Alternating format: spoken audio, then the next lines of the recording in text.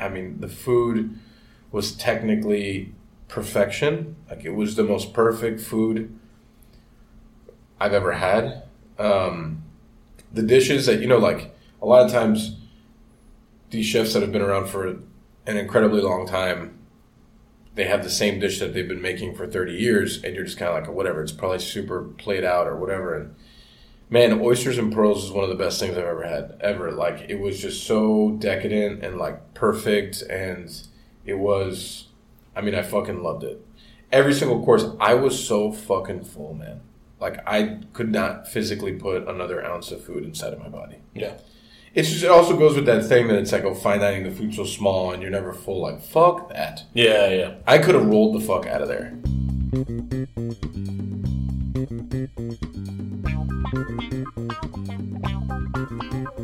This is Pan Con Podcast from a new location. We've never done this specific thing. This is soon going to be Pan Con Podcast brings you Between Two Malangas. That's right. Presented by the Malangas. Between Two Malangas. Yeah. Presented by Pan Con Podcast. Or if we're following the Kush hospitality model, yeah. Pan Con Podcast presented by Two Malangas. Whew, man. I don't know how many more of those I got in me, right? Another Kush by something. Right, yeah. Yeah. So this is Pan Con Podcast. We are recording in a little corner of chef and 8th grade basketball MVP Michael Beltran's home. Yeah. Don't forget, most improved volleyball player in the 5th grade. Most improved volleyball player in the 5th grade, and also right, you won an acting award. Male actor of the year. Male actor of the year in the 7th grade for playing an Elvis impersonator? Elvis impersonating Santa Claus. Right. I mean, that's. We're not going to talk about it now, but that deserves its own hour. Well, I mean, I was a natural. Because I was suited up in full Santa gear, Elvis impersonating Santa. Yeah. I actually played 2 roles, and that's what put me over the hump for winning Male Actor of the Year. That's wild. I know. That's crazy. It's crazy. I also that year won an award for storytelling during Halloween. Okay. Yeah. It was about a butcher that chopped up a person. Chopped up a person? Yeah, and ground them up and fed them to other people. It's supposed to be spooky. That was the beginning of your fascination with offcuts. May have been. Yeah. I don't know. It's all coming back to me now, but this is all in middle school. This was the one school that accepted me and I could actually graduate from. Do you think that these like certificates and medals and shit still exist? Yeah. Knowing my mother, the fact that she still has like the communion, like the top, like the cake toppers that are like communion cake toppers shaped like a Bible or something. Okay. She still has that in the freezer. In the freezer? Yeah. This is incredible. It's incredible. I don't know if in like the great loss of like some hurricane it was lost, but it was there my entire childhood. Wow. Yeah. Fascinating. This, again, deserves its own episode. Yeah, I mean, my mother's an angel. You've mentioned that many times. She should be a guest on this thing. Oh, man. No. Let's take it easy. Slow down. There's not enough time for that. We don't need all of that everywhere. So what we're here to talk about, all these things happened. Can I tell you something I'm fascinated by? Tell me, please. I had lunch with my 4-year-old niece. Mm-hmm. And she's just turning into quite the little human, right? She's just got all of her likes and dislikes. And my sister got a pizza. I wasn't going to eat. I was just there with them to have lunch with them. My sister's having a salad. My 1-year-old niece is just crying because she wants more avocado. And then my 4-year-old niece is like hammering away at this whole fucking pizza. Like literally crushing the fucking pizza. But she has made a decision. This is what I find fascinating about kids. She has made this decision that as she eats the slice of pizza, she will only eat it 3/4 of the way and she will stop. Each slice? Yeah. She will stop like the slice and then there's still cheese and pizza sauce and then the crust, she'll just stop. So it's not just discarded crust. It's discarded crust and the crust adjacent pizza. Right. And it's the same stopping point for every slice. Okay. And I'm just like, well, can you tell me what's happening here? Why don't you want this? She was just like, it's not good. And I was like, but it's the same. And she was like, mm-mm. I was just like, but she hammered away the whole pizza, except for one slice of pizza, to which I asked her, why don't you want that slice? And she said, it's for my dad, but he's only allowed one slice. And I said, why is he only allowed one slice? She goes, he's fat. Oh, man. He's big. You whispered it like that, too. Yeah, and I was like, man. This is the same niece that I met that one time? Yeah, little Lonnie, she's like firecracker. Oh, she pulled one of those on me, too. Oh, yeah, she'll tell you you're a little bigger. So I was picking up, I was like, messing around with her, and I was picking up some of the rocks that you guys have at the base of the tree, and I was pretending to eat them. And I was like, yeah, I eat rocks all the time. And she comes up to me, she pats me on the belly, and she goes, you eat a lot of rocks.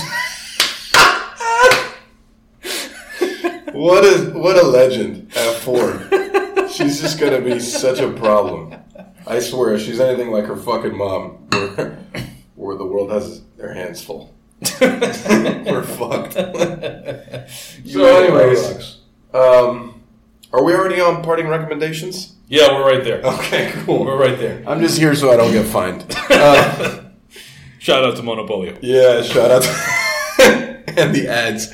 We literally do a 10-minute episode. It's just got 3 ads and then parting recommendations and we're out. Actually, it's not a bad idea. Hey, listen, the contracts don't say anything about how long the episodes are. Right. I think we're like on our 10th version of the 100th episode. Have we passed 100 yet? We're almost there. So maybe for the 100th, we just do a 10-minute episode. I think that's great. That's what everyone really wants.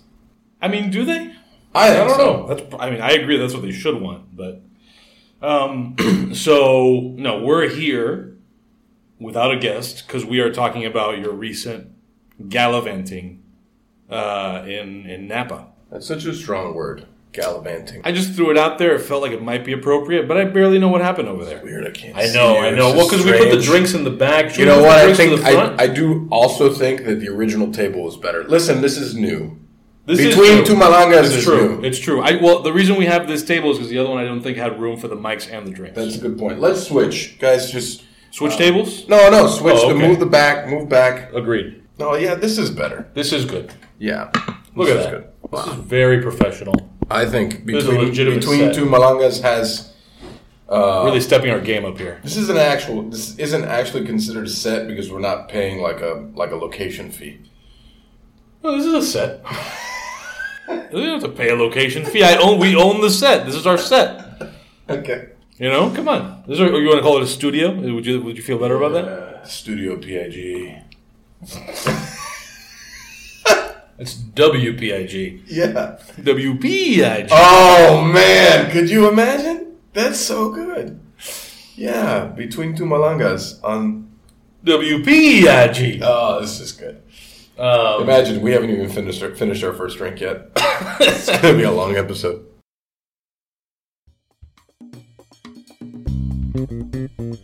This episode of Pan Con Podcast is brought to you by The Barrel.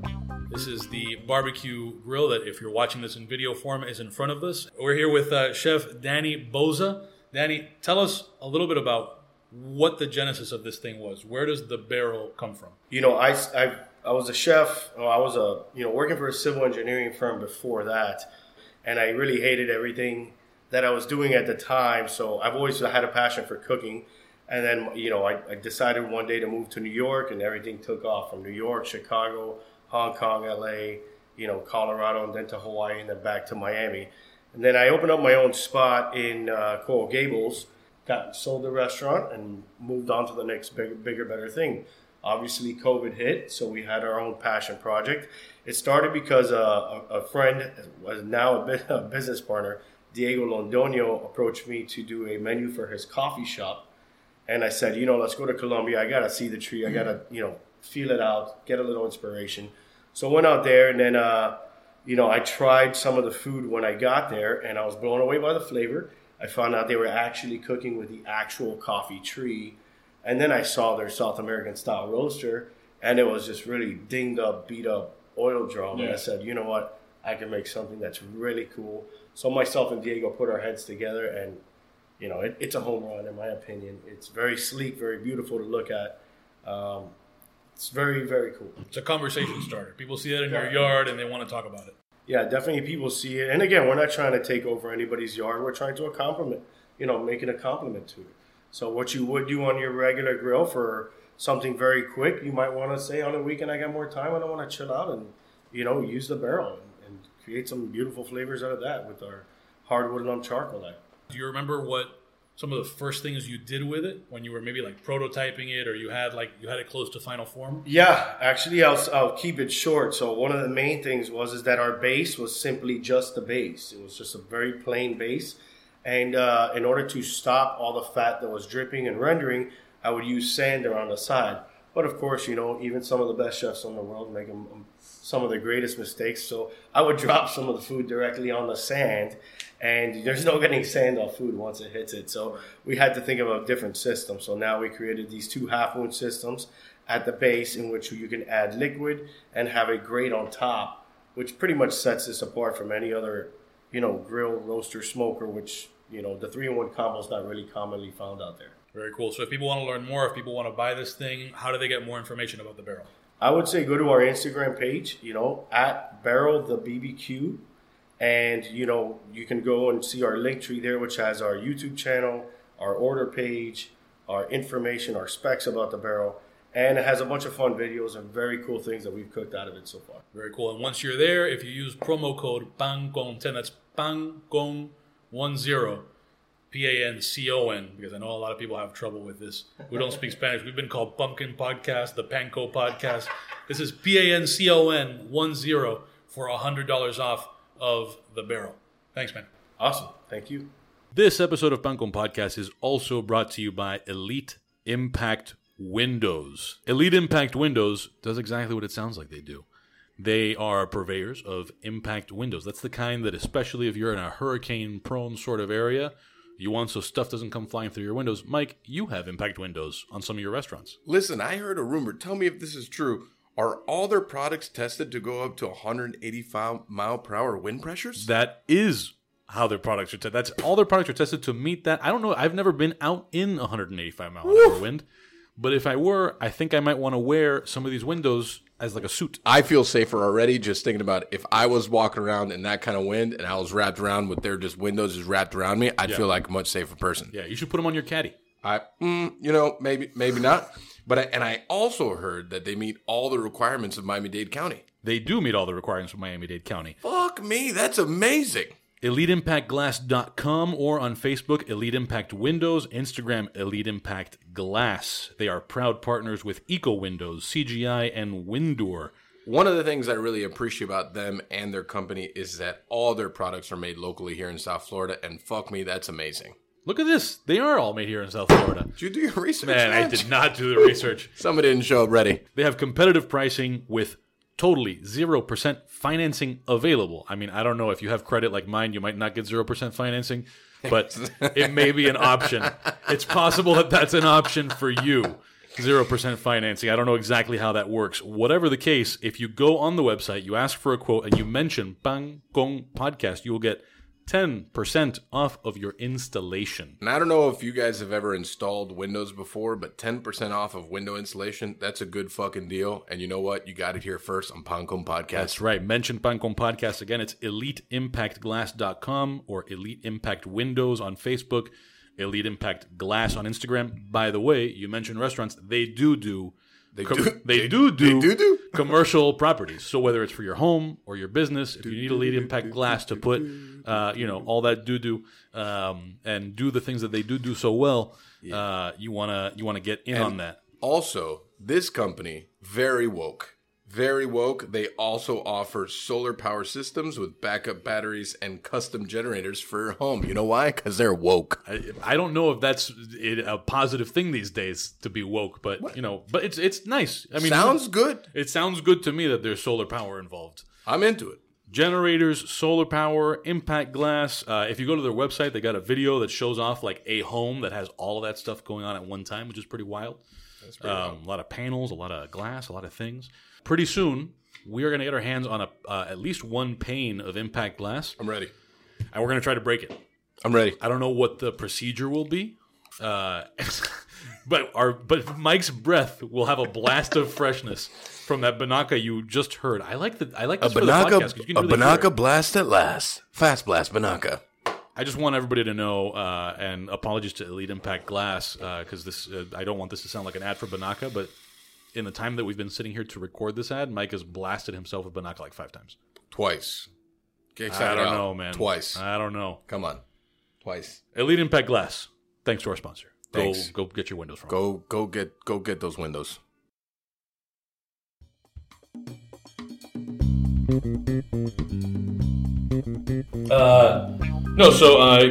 We've talked in other episodes to varying degrees about the fact that you were going to go to Napa to do a demo / presentation, seminar thing, whatever, at the Culinary Institute of America's, was it Worlds of Flavor? Yeah.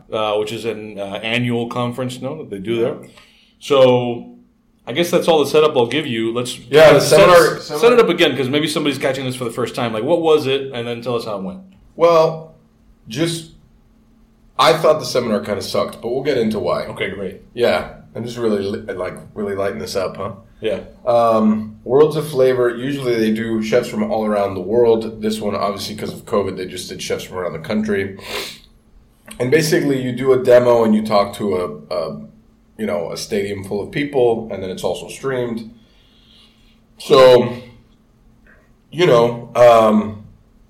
I did 2 different ones, and I did one about, what it's going to be like, the running a restaurant and how that may change, like, past, present, and future, which I guess was their way of asking, like, how COVID fucked you and how you plan to fix it. Yeah. And then the other one was reinterpreting Peruvian and Cuban flavors through fine dining, or dining in general, which that one was incredibly enjoyable because I did it with my good friend Diego, and he's just awesome. Diego Oca. So it was cool. I went with my chef de cuisine, Manny, which I love the opportunity to take people out of the office and like do something cool. So that was cool. We traveled to San Francisco, and then we dealt with 2 hours of traffic to get to Napa, which was absolutely, I felt like I was on the 836 like the whole time. It was dreadful. And, we got there like a day early. And I don't know, like, the whole thing was like you were supposed to go and you send them a list and you like prep there. But I was really like kind of like let down because I'm thinking like the Culinary Institute of America has like, it's the best culinary school in the country. Maybe they're going to have like some great produce there in California, and like it's just a bunch of commodity shit that they got us. Luckily enough, like they couldn't find mamey. They can't source foie because it's illegal. So I technically had to like smuggle it in. Sorry. I apologize. And then, we sent a lot of our own shit because they couldn't get it for us. So we got it, and then we had to overnight it, and that was kind of a mission. But yeah, we get there, and we kind of stuck out like sore thumbs, I feel. It was like I haven't been in school in like such a long time. And to be put back in like that school setting was like kind of strange. And did you stick out because so many of the other people were connected to the school? Like, were there not other, chefs? Yeah, like they had like chefs and like chefs, like teachers from the school, like responsible for like chefs and prep. But we went like totally prepped up because I'm not going to show up to an event that's across the country and be like, I'm going to prep it all there. Yeah. Fuck that. No thanks. Yeah. But anyways, I'm gonna start the first day. The first day we had a reservation at the French Laundry, which was a big deal. I would say in my career, there's like few restaurants that I'm like a bucket list thing. Alinea was one. I had the opportunity to eat there. French Laundry was definitely one that I never thought I would actually be able to do, only because it's not like I travel to Napa a lot because I'm not like a wine drinker. And, it's not fucking cheap. Yeah. It was and is the most expensive dinner I've ever had in my life. Yeah. So Manny's obviously super pumped. Manny worked at the Surf Club and worked for Thomas Keller, and he never actually ate at the Laundry, but he worked within that system for a year and a half. So he was pumped. Our plane was delayed, so I was stressed. And how much of a delay are we talking? Almost 2 hours. Okay. But because I knew that there was a chance of this, I got a very early flight. But then, because I have a tendency of not liking flying, I always have like a drink before I get on the plane. But since it was delayed for 2 hours, I had a few drinks. So, I slept. But it was still like we got there, and then I'm like, we're still early. But then it was like 2 hours of traffic. So we're like sprinting, and then we finally get to the hotel, and like literally we have like 30 minutes to get dressed, and we get in an Uber and we go to the French Laundry. And I have like the French Laundry books and the whole thing, and it's nothing like it unless you're like there. It's just like this quaint little home that's obviously got a $10 million kitchen attached to it, and it is like everything that you could think of or dream of. It is exactly that. And I would say we ate and we drank so much. They were super nice to us. They sent us the wine pairing because neither one of us are really wine drinkers. They knew that. But they sent us the Somme and they did the whole wine pairing. And the food was technically perfection. Like, it was the most perfect food I've ever had. The dishes that, like a lot of times these chefs that have been around for an incredibly long time, they have the same dish that they've been making for 30 years, and you're just kind of like, whatever, it's probably super played out or whatever. And man, oysters and pearls is one of the best things I've ever had, ever. Like, it was just so decadent and like perfect, and it was, I fucking loved it. Every single course, I was so fucking full, man. Like, I could not physically put another ounce of food inside of my body. Yeah. It also goes with that thing that it's like, fine dining, the food's so small and you're never full. Like, fuck that. Yeah. I could have rolled the fuck out of there, And obviously with the wine and, like the dessert course was incredible. When we got there, they had us like, they gave us gifts, like signed books by Thomas Keller with like notes and all kinds of like tchotchkes and shit. It was like amazing. Yeah, the full thing. Full fucking thing. Incredible. And then afterwards, they give us like a tour of the property, and it's like incredibly impressive how organized and how like, it's just like 30 years of just, being one of the best restaurants in the world. And refining it over 30 years or 25 years, however long they've been there. And, the staff was super nice and sweet, and they knew so much about us and Ariette, and they were just like very like supportive of like what we do, and that felt great. We're talking about one of the best restaurants in the world, and they're just like, yeah, we love what you guys do. I'm like, do the fuck, what the fuck we do? Fuck out of here. And we're, the maitre d' is also from Miami. She was amazing. Manny actually had worked with her previously, and that was like great. It was just like cool. It felt very comfortable. Yeah. Which is like my thing. Is like a lot of times you go to these fine dining restaurants and you feel super out of place, and it's like a little stuffy. And even though the room was like older, like you felt it older, no pretense, no stuffiness. So Chef Manny from the Surf Club, because there's two Mannys here. Okay. He was actually in Napa at the same time, and I was texting with him, and I was like, oh, let's meet up for a drink. And he's like, oh, I'm actually at dinner with Chef Thomas. I can't go. I'm like, I'm sorry. My bad. Is that how he said it? Yeah, we're at dinner with Thomas. I'm like, okay, all right.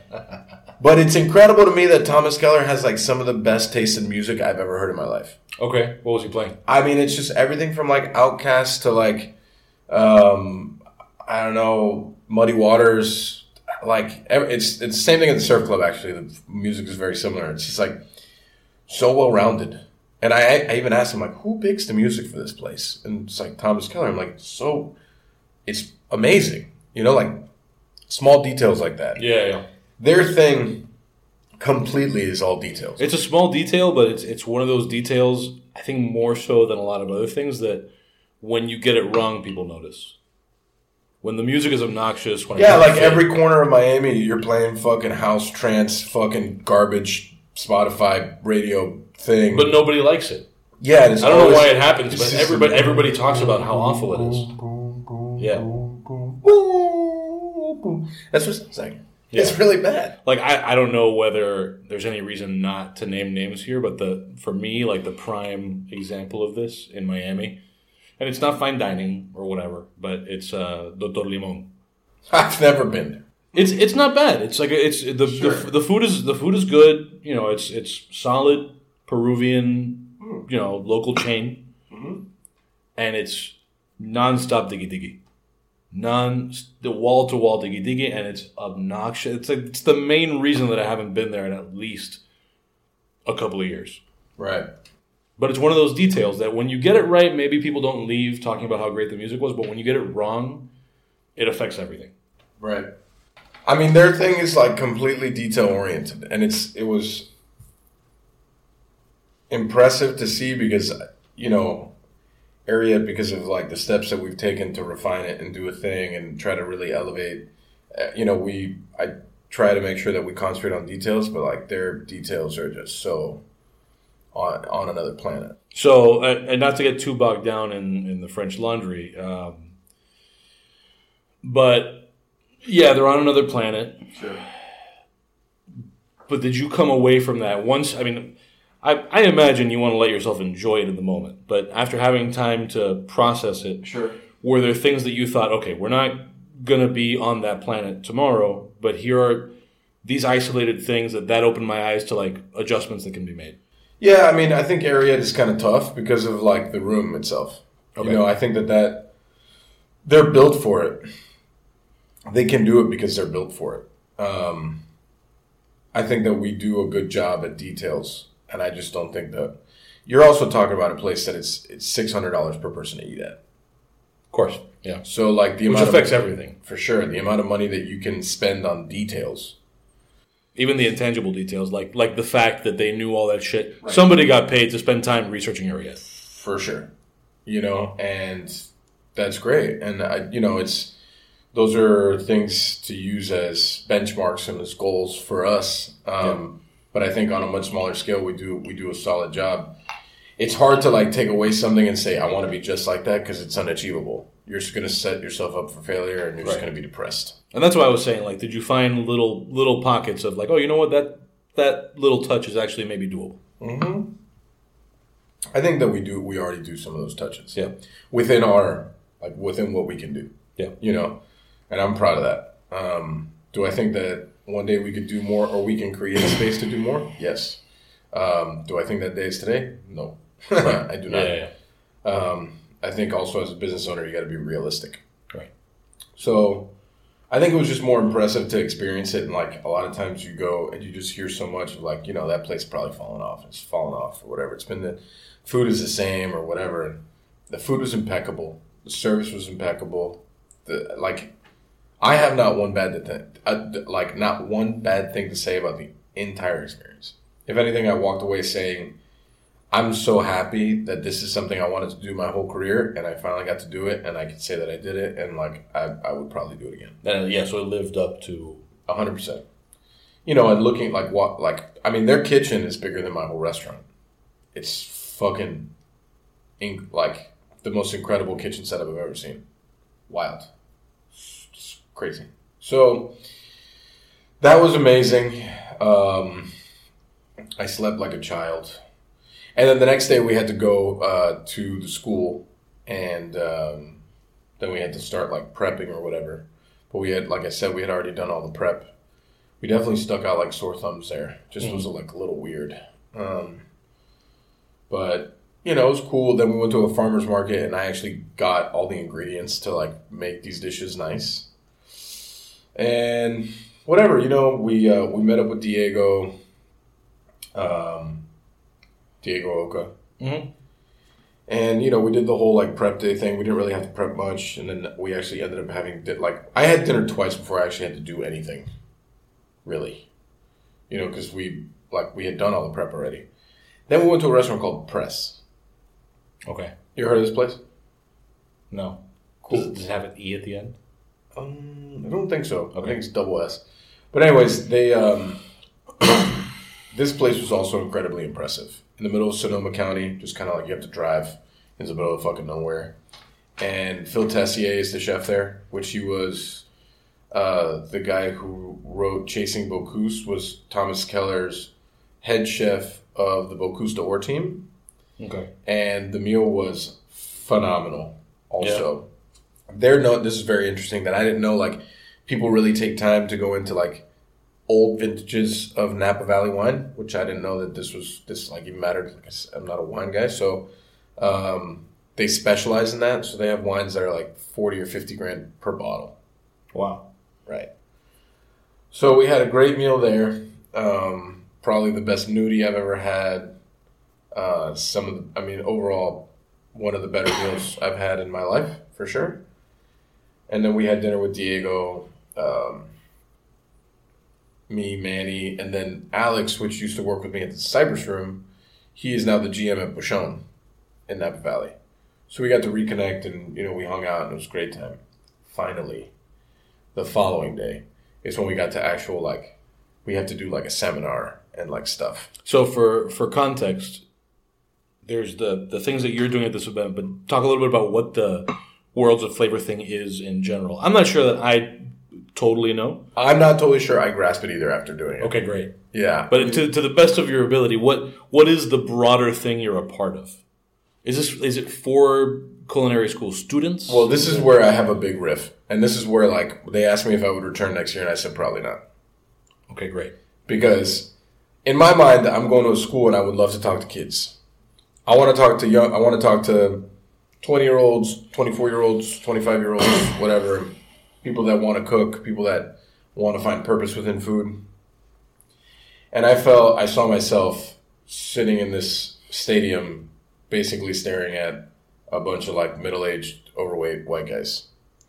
And it was all, like, a bunch of corporate people that I have, like, very little in common with. And when you say corporate, you mean like dull? But were they chefs by and large? Yeah. Okay. I mean, sure. Just because for the person who's not in the industry, corporate, they might not like. I'm not. When I say corporate, I mean like Dole, Nabisco, Nespresso. Google was there, okay. But yeah, and not with like small independent. Sure. Yeah. Okay. So I felt like that was a little bit of a disconnect for me. So I think and probably for them too. Like, oh yeah, to hear me talk about some of the things that I cared about, sure. Yeah. And so I found that a little bit weird, and it was I think the first one, it was a little harder for me to like find a groove because I think the purpose of why I wanted to do it and why I was doing it, they just weren't there. They weren't like connected. Yeah. And then equally, like when you go into like their marketplaces, kind of like when they have just like there's a bunch of stalls with like food and people are serving like bites and stuff. You just have like these really weird sponsorships that are big corporations that have nothing to do with like the foundation of what food really means or how like what makes it special. Yeah, I'm just gonna use Dole again because they were giving out like cups of Dole fruit cocktail. I imagine they were a sponsor or something. Sure, they were. I don't know. I just felt super disconnected from that. But I did have a couple of connections with like younger kids and students because like it was streaming all over the school, and it did stream or whatever. And they came up to me and they enjoyed it. And even some of like the older like corporate people, seemed to like enjoy what I said. To be fair, you never know who it's going to touch, right? So sure. I had a different ambition for why I wanted to do it, and then when I actually got there, like what I was presented with was just like very different, Yeah. Not saying that I didn't enjoy the experience or I didn't like having that experience in my life because I think it's still important for like my growth as a human, but it just wasn't what I thought it was going to be. Yeah. So, the first seminar we did with Diego. Diego, he says that he's a terrible talker, but he's like he captures an audience super well because he's like very passionate about food and like reinterpreting Peruvian and like finessing Peruvian. So I actually sat in the audience and watched him talk, and he was great. Really, my favorite thing, and me and Manny the day before were like, we need to find like a nice plate because, we're like going to do this and it's got to look nice or whatever. And Diego did their like famous causa that they do at Lamar. And he's getting into the part that he's going to start plating it. And he's like, I went looking for a plate and I couldn't find one. So I went down to the river and I found this rock and I cleaned it and we're going to plate on the rock. And I was like, man, if there's nothing more Diego Oca than that whole thing right there. And it was beautiful. Like when he played, it looked fucking gorgeous. Yeah. It's just like, I mean, the man knows what the fuck he's doing, you know? So, I mean, he just does. So, you know, we did our monkfish encendido dish, which I think is very cool. I thought it looked good. You gotta find your equivalent there. I just found a regular plate. Yeah. I mean, I can't plate that on a rock. I couldn't find the right plate, so I found this hubcap. Yeah. So, the second seminar I did was, I feel terrible because I forget the other lady's name. She was like very cool, older lady that cooked Italian food. Her name escapes me right now. But I also did it with Christina Martinez. You know the episode on Chef's Table from South Philly Barbacoa? I think so. Right. She was incredible to watch. So I went first, the other lady second, and then Christina was third. And then, like, she was just so passionate. Like, she made the tortillas. She had this old mortar and pestle when they grind the corn to make the actual, like, masa. She did it, like, old school. Like, she laid out, you know, like a rug like this one and, like, was on her knees and, like, how they've done it for hundreds of years. Mm-hmm. Incredible to watch. But they give us a time limit, right? I'm, like, super captured by her talk. Like, I'm just, like, I'm sitting in the front row, like, I'm about to cry. Like, this is amazing. And then there's, like, well, you know, time's running short. I was like, don't you dare cut this fucking lady off. What the fuck is wrong with you people? And I told them after, I was like, I would have given this lady all of my time. I would have listened to her talk for 2 hours. She was amazing. You know? So, there was that. And then that was it. We were done. You know, two talks. Now you did what, though? For the person who's watching this who doesn't know what the fuck you did, what was your thing? In what sense? You give your talk. What was your talk? There was Diego with his rock. Well, then my talk was, you know, reinterpreting Cuban flavor to fine dining. Right, okay. And it's like what we talk about on the show all the time, right? It's like we're the children of the lost. We live within a culture that has been kind of like eviscerated from growth, right? Like progress is not a thing. There is no food in our country. And us as Cuban Americans, we've had an opportunity to grow, progress, create, keep something alive. And that's what I talked about. Okay. You know, I talked about the fact that, you know, I work so hard because of the opportunities that have been given to me by my grandparents and then by and large by being in this country. And that's really the purpose. That is my purpose. And, you know, I implore anyone out there that if you're working with food, to find a purpose. Don't just like, I want to make X amount of dollars and I want to work in this kind of place. Like, I don't know, have some kind of fucking reason, you know?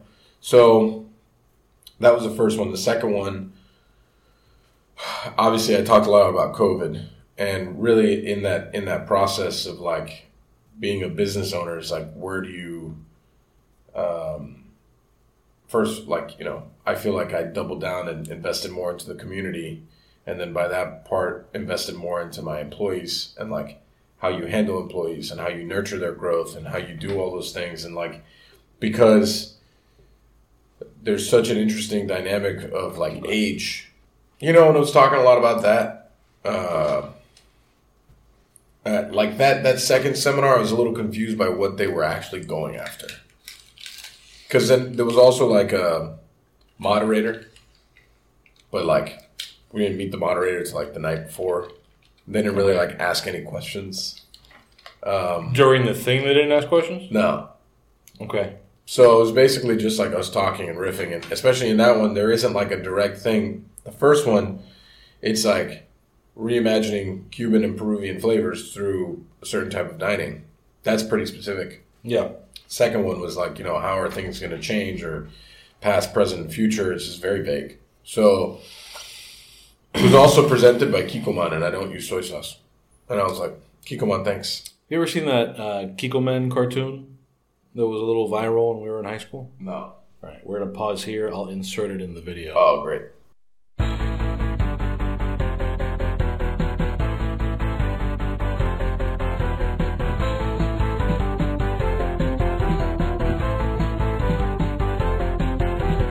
大豆の星からやってきた正義の使者だキッコーマン醤油をたちまちかけたなら食べ物食うとうまくなる外食なんてぶっ飛ばせ必殺技だキッコーパンチ目玉焼きには醤油だろShow me 醤油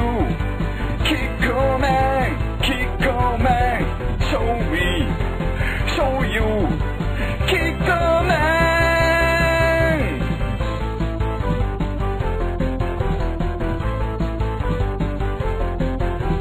大豆の星からやってきた生かすあいつはキッコーマン醤油は体にいいんだぜ殺菌作用もあるんだぜそうそうケチャップ目じゃないぜ必殺技だキッコーベンだから卵焼きにも醤油だってんだろ Show me show you キッコーマンキッコーマン Show me show you キッコーマン Alright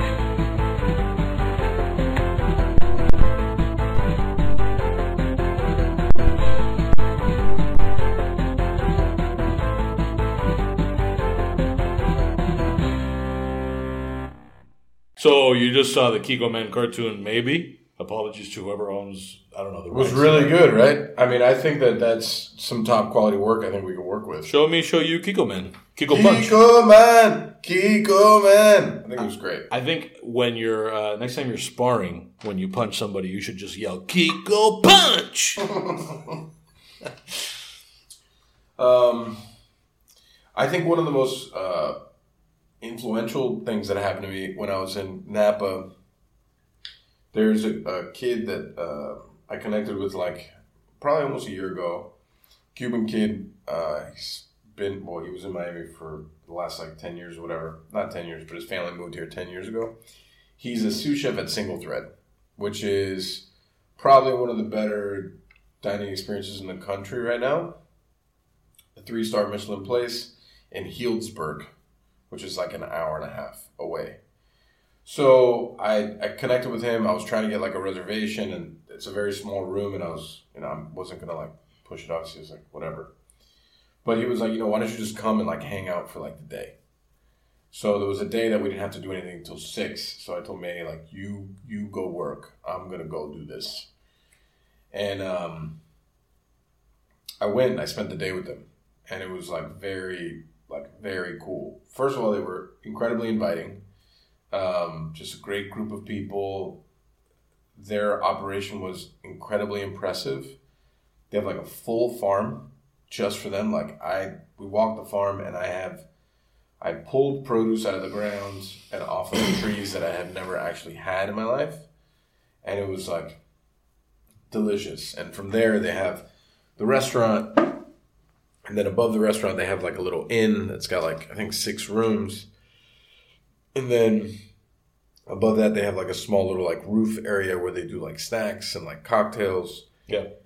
But to me, it was like how another one, just the attention to detail, the thought process for like the entire thing, their welcoming kind of like personality when it came to community. Like, hey, like we know you're from Miami. We have like a connection. We know that you cook. We support you. You support us. Like, let's just talk about food and like get to know each other and like help each other get better. And it was incredible. And like whatever, I woke up at the fucking crack of dawn to drive an hour and a half away to just really just hang out with these people all day. And it was like really, really great. Cool. Sadly I couldn't eat there, but like I would go back to eat there. just there. I mean, probably other places, but Yeah. just, and the way that they cook and the style of food that they do and their level of hospitality for their guests and some of the things that they explained to me also is just like very different for fine dining.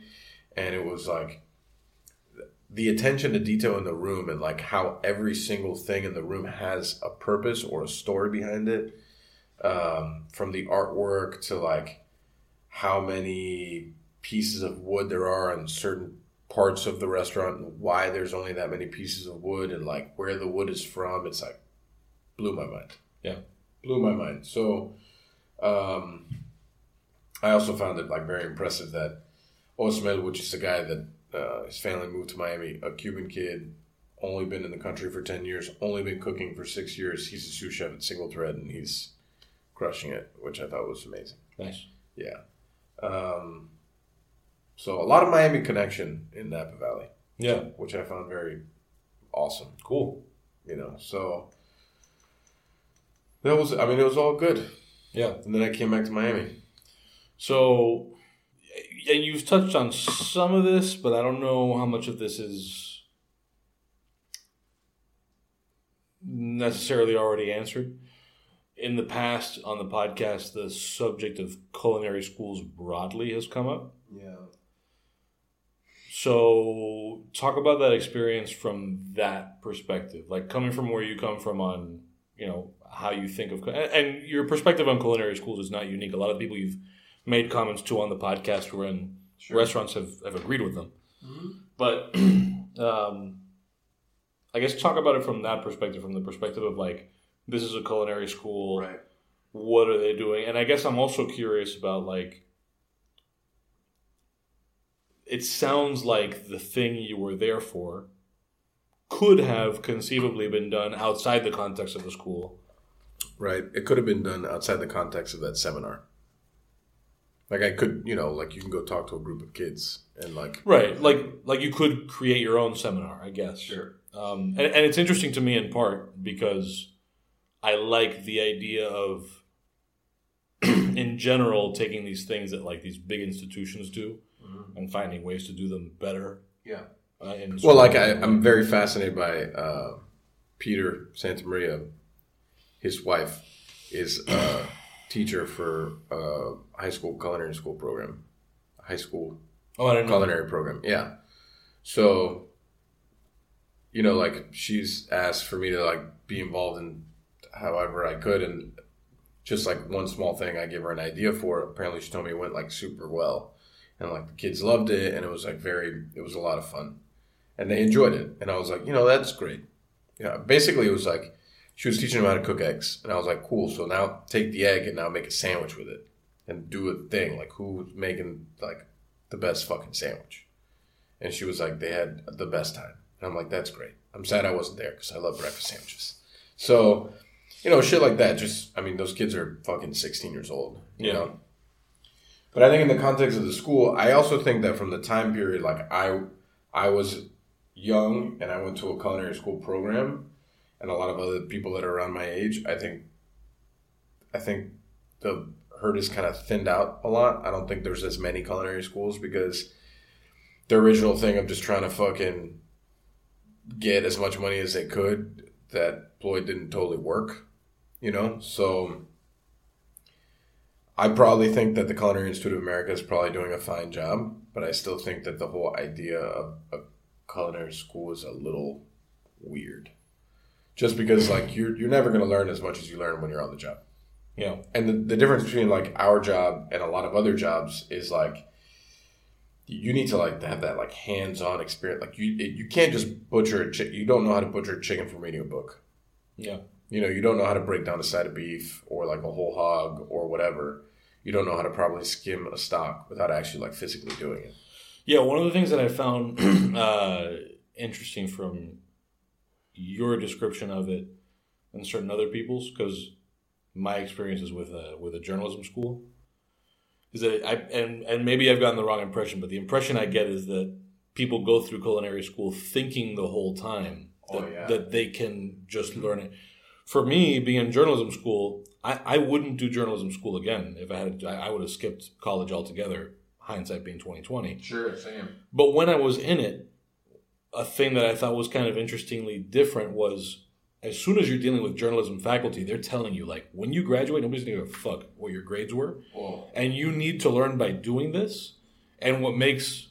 And every journalism program kind of sells itself by, like, we have the resources to have you do it, right? So, like, the University of Missouri owned the local NBC affiliate and the local NPR affiliate and one of the local papers. So the curriculum was like, you're actually doing it. Well, I think culinary school tries to pitch that. Okay. You know, they're like, well, we have a cafe. Right. But it's not quite the same. We have a cafe. You could cook for cheap. Yeah. We're going to sell it. You can get that real restaurant experience. Get the fuck out of here. We have like a lounge. You can cook there. You can get the experience. Fuck you, man. That is not the fuck I'm talking about. You know, like, nothing is ever going to train you for that. Fucking, I got to break down 3 cases of chicken. We're going into a Friday night service. We have 300 on the books. And, you know, my chef is nuts. Like, nothing trains you for that unless you did it. And hindsight is 20/20. If I could have gone back and, you know, I think I made a lot of good connections and moments in that time, but I mean, I would have just fucking fucked off and go worked at a 3-star Michelin restaurant and made nothing for money, but made money and not owed money. Right. Which is really the foundation, right? Because, like, we're in a craft. Yeah. No, it's a similar thing for me. Like, and I would say that writing is very similar. If I had to do over again, I mean, again, hindsight being 20/20. I always feel badly when I say this because my parents basically got me through. So it's like I feel like my parents didn't get me through. I paid for it. Yeah, but I feel like I'm shitting all over so much of what they did. But it was also, and this is very different from restaurants. Maybe not, but I also went to school from 05 to 09. So like right at that time where the internet was changing everything. Mm-hmm.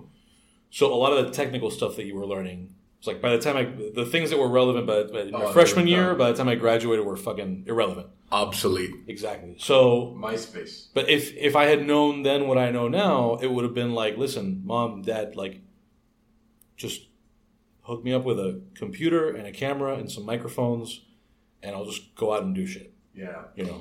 Yeah, I mean, hindsight is 20/20. Of course. You know, and I wonder often, like, if I would have handled life differently, what would have happened. And I still think that, I think the difference is that when you have kids that are going to the Culinary Institute of America, like, they know they want to cook. I'm sure not all of them make it. But it's different when you have kids that go to, like, Juan Robales Culinary School of the Palmetto.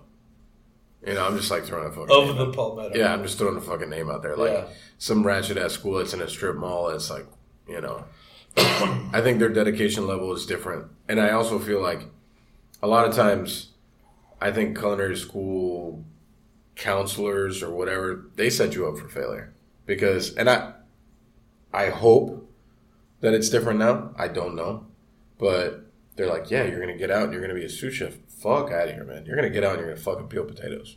Because you don't know, you've never worked a line before? Man, never worked a prep shift before? You never, like, put away a produce order or cleaned a walk-in or cleaned a fryer? That's the real one. And that's what blows my mind every time that I hear you and certain other people talk about what culinary school does and doesn't give you. Because for me, I mean, really to their credit, to the extent that it was possible at that time where everything was changing, like, I really did get other places. And when I was asked, like, have you ever, you know, edited copy? Do you know AP style? Do you know this? Do you, like, yeah, I was fucking doing all that, you know. Mm. And it was going out, you know, in a paper that we were selling to a city, you know. Sure. So it kind of blows my mind that I mean, that's a much better representation of setting you up for success. Right. No. Really, I think when I say that I would not do it over again, I really just mean because of the era that I happen to have been born into. Right, because of the technology aspect. Right. I mean, we spent an entire semester learning how to make audio slideshows, which was a thing for like 6 months. Now you can do it on your phone. Now you do. I mean, never, fuck that. Like, who watches an audio slideshow? Right. So it's really just that. But I mean, there really was a focus on that. And in schools that didn't have those resources, they were beating you over the head with, like, you need to get a fucking internship. If you have a job like at a fucking restaurant in the summer, you're wasting your time. You know, something Chef Manny does, my Chef Manny at Ariat, which I found fascinating. It was actually a pretty good way to weed the people out that didn't really weren't about it. And a lot of the more like kind of like cleaner cut, younger kids that say they want to be a chef and whatever, he'll make them like, you know, they want a stage and they really want to be part of the team, or he'll make them stage and then he'll be like, okay, clean the fryer. Right. And he'll see how they react. Well, I mean, and it's a dual thing, right? Because you'll see how they react, but also you can't oversee people cleaning the fryer if you don't know how to clean the fucking fryer. Right. It's like, but it's also like you need to be willing to do the hard jobs. Right. Not just the jobs that look fun. Right. And that's the thing. It's like, I tell people too, like, what about working brunch? Oh, no, I'm a fine dining cook. So am I. I worked brunch for 4 years, every Saturday and Sunday at Ariat. And not only that, but when the guy under you doesn't show up at brunch, You got to work brunch. Right. Right. You know how to cook an egg. You know how to work a busy egg station. Like, I don't know. People talk about that. Like, Grant Achatz worked at a fucking diner when he was a kid. You know? He flipped eggs. You're not above that. It's actually like the purest form of cooking. So, I don't know. Like, it's just, I feel like it's kind of lost on people. You know, and I think culinary school in a way sets you up for failure in that. Because it's like a very perfect environment. And like oftentimes kitchens are not perfect environments. And I mean that from like, the equipment's not going to be the best. The things aren't going to be the best. Like maybe you're using old tools, or you don't have the newest circulator that's out there. You don't have all the chemicals in the world. You don't have all brand new ISIs. You don't have, yeah, it's tough. oh, it's like anything else. You know, I talk shit to the area team now all the time. Like, they got it good. Like, the kitchen's not perfect, but it's a lot nicer than when I started it. Yeah. You know, like, I bought all new equipment. It's, you know, I redid the kitchen that they work in because I want them to work in a better environment. I want them to have, like, a better situation than I did when I was just there behind the stick every single day. So, I mean, we're going to go through a full remodel so we can have a better kitchen. Right. You know, so I don't know. It's interesting. I really hope that maybe the thing has changed. And honestly, like every time I have this conversation with people, they're just like, "Well, why don't you do it?" I'm like, "I don't want to fucking do it. I don't want to be a fucking teacher. Get the fuck out of here. It's not what I would set out in the world to do." You know. But there's ways to participate in it, like without being so. For example, in a purely hypothetical thing. Sure. If somebody was making an effort to create some kind of a educational or mentorship or whatever kind of program, I'm not saying that this is necessarily what you would do, but those things always have, you know, their directors and their advisory boards. I mean, you could be in a situation where, on a much smaller scale, like with this, with Peter's wife, you were asked for feedback. I mean, that kind of a role is important too, where somebody is just there as a sounding board for the people who are actually implementing and executing some of these things. Right. So kind of along the same lines, and this is the last place that I want to go just to kind of round out the Mike went to Napa thing. But that was the question of... Weekend in Napa. Right, weekend in Napa. Napa is obviously a wine and food destination. It's a billionaire's playground is what it is. Billionaire's playground. I mean, but not exclusively. I mean, we all know people who are not billionaires who've honeymooned there or vacationed there. I mean, sure. What I mean is like they've really like built something for like the super rich there for like to be super posh, right? And you know they own things, and it's like I mean the money that's spent there is a lot. But you can save up and go and splurge once in a lifetime. Whatever. Yes, absolutely. I'm just saying like for the people that like frequent there. Like I remember when we were eating, Manny and I were eating at the Laundry. There was a table behind him. And I was fascinated by, like, their conversation. And they loved the food, and they were, like, big foodies. But just, like, hearing them talk, like, what they do is they eat at the finest restaurants in the world. Yeah. You know, when we ate at Mugaritz, they did this, that, or the next. And, like, when we were, last month when we were at Alinea, and it was like this. And I'm just like, oh, these motherfuckers eat. You know, I mean, you're talking about places that are $500-$600 a person any day. Yeah. You know? So, and, you know, like, this was, like, their 20th time at the Laundry. It's just one of those things that I'm just like, it fascinates me, but also like there's a market for it. Yeah. So Napa, obviously a food and wine destination. Yeah. For all kinds of, whether it's a once-in-a-lifetime thing or I did find the dive bar there, and I went. The dive bar. There's a couple, but I went to all of them. Okay, good. I did. Yeah. Covered all the bases. Yeah, I did cover all the bases. We went to the Green Door, which was a lot of fun. Okay. It's like in the middle of nowhere, just, there's a bunch of motorcycles in the front, and it's like a little divey bar, and they, serve you rum and cokes and shit. Cool. That was cool. So, if before we were talking about the Culinary Institute of America and, what that experience was, Napa as a food and wine destination, were there things that you took away from it? Obviously, it's a different place, it's a different geography, it's different produce, it's different everything. But were there things to take away from, this was my experience in Napa, what can Miami learn from a market that has been in that position dining-wise for so long? I really think that since the markets are so different, there's very little Miami can do that's anything similar. Okay. Even from like a service side? Because that's a big part of it, and I think maybe that's the biggest part of it. Well, I mean, I think that there's rooms in Miami that can be more like the rooms in Napa. What I mean room is like the operation and the service and the food and so on and so forth. The problem is like what are Miami's goals and what are Napa's goals? And by the way, I even mean like infrastructurally, marketing wise. Yeah, just talking about like overall. Yeah, yeah. I think that I think the goals of Napa Valley and the goals of a lot of 97.9% of Miami are very different.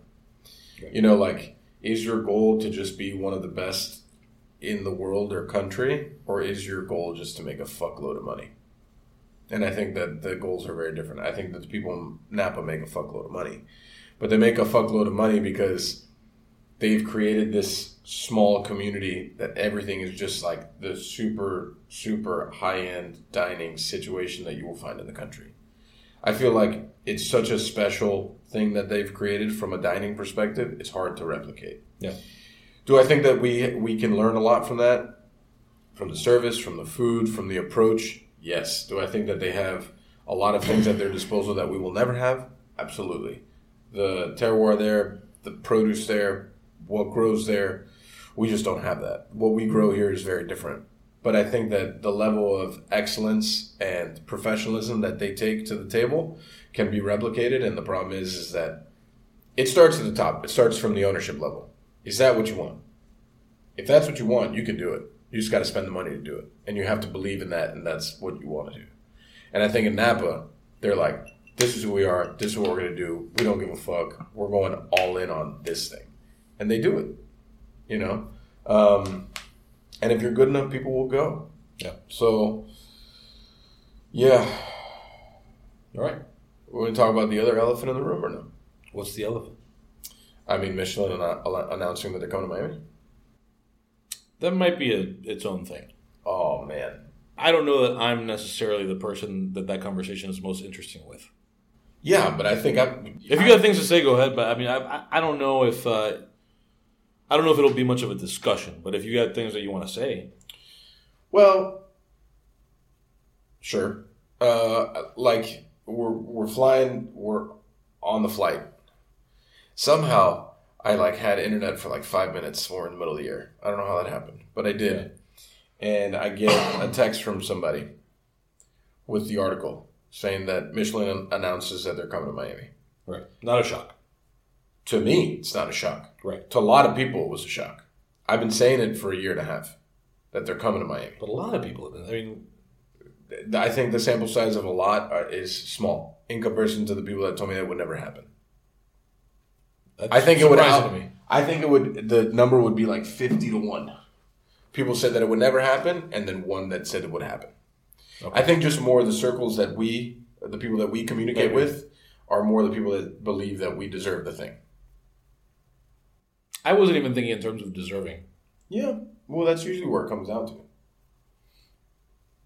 Because I've heard arguments. To me, the most compelling arguments for why Miami would end up with the guide had nothing to do with whether Miami deserved it. What are the arguments that you've heard?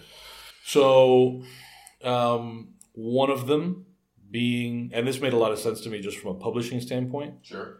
Just it being a money play. Sure. That they needed to move into other markets. Absolutely. And that there was that Miami was one of the ones that they weren't already in that made sense. Also, the market that's been open the longest during this very fucked up year and a half. Right. Correct.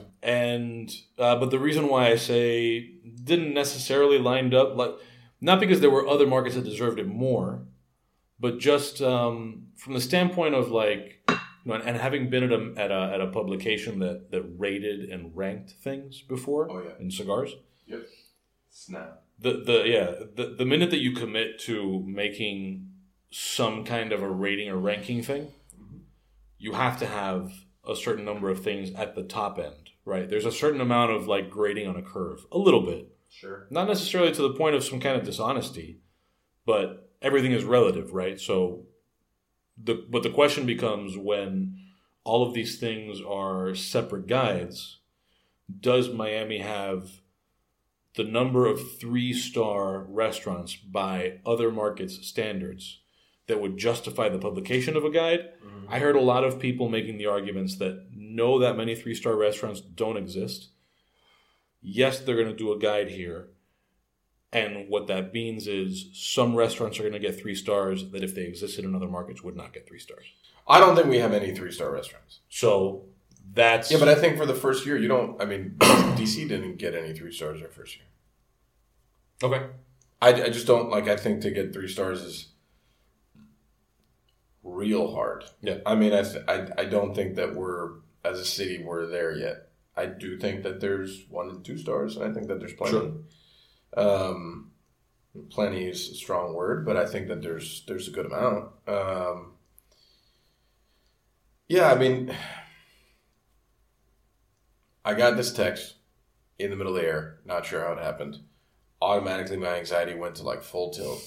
I automatically spent the $25 to get internet so I could then text the people that needed to be texted, to be just I've been sitting in meetings for 1.5 years to almost 2 years saying that these are the standards that we live by, whether they come or not. This is what we do, and this is who we are.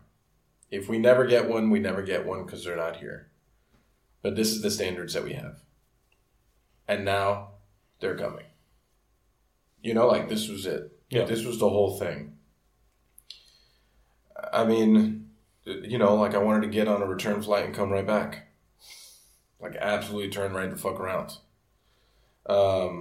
But I do have a lot of faith in the people that we have, and they hold down the ship extremely well. So It's not like my anxiety is mine and I created on my own. Right. But I think it's going to be an interesting time. I think whenever they do rate, when that happens, I don't know. It's going to be a heavy time period. Mm-hmm. For the people that, are blessed with the fact that they get stars or not get them. I think this is an opportunity for Miami to really start taking itself very seriously when it comes to dining. And I think that a lot of people already do, but I think a lot of people don't also. Yeah. So, I don't know. We'll see what happens. Yeah. We'll see what happens. And, there's a lot of talk about, the pay-for-play thing. They're a business just like anybody else. I mean, the way that their thing works, there's still finances attached to it. And for any city that pays for them to come rate them, right, that's going to do nothing but make the city a lot more money. So, I've heard some talk of, we paid for the thing. LA paid for it also. I mean, a lot of people have paid for it. And Michelin wants to be in these markets. It's good for them to be in these markets. It's good for them to break into this market. And I think we should be very happy that they're here. I've just heard a lot about but we paid them to come. They're a business. But when people say, but we paid them to come, what is it that they're arguing? That it's pay for play. And Is the issue that they're saying that delegitimizes the guide, or are they griping with whether that kind of money should have been spent by governments to bring the guide? Maybe both. Because I'm more sympathetic to the second one. Which is what? I'm sorry. The idea that, and I don't know enough right? So by sympathetic, I just mean like I don't immediately discount it. But when I hear government paid for this thing to happen because of the return, it's not just because it's the Michelin Guide. It's the same people who are funding stadiums. Oh no, well I guess funding stadiums is a good way to put it, because they're always like, well, they spent all that money on like the Marlins Stadium. You know, I don't see it identically the same, but I do understand that standpoint. Right. But for me, you know, you got to spend money to make money.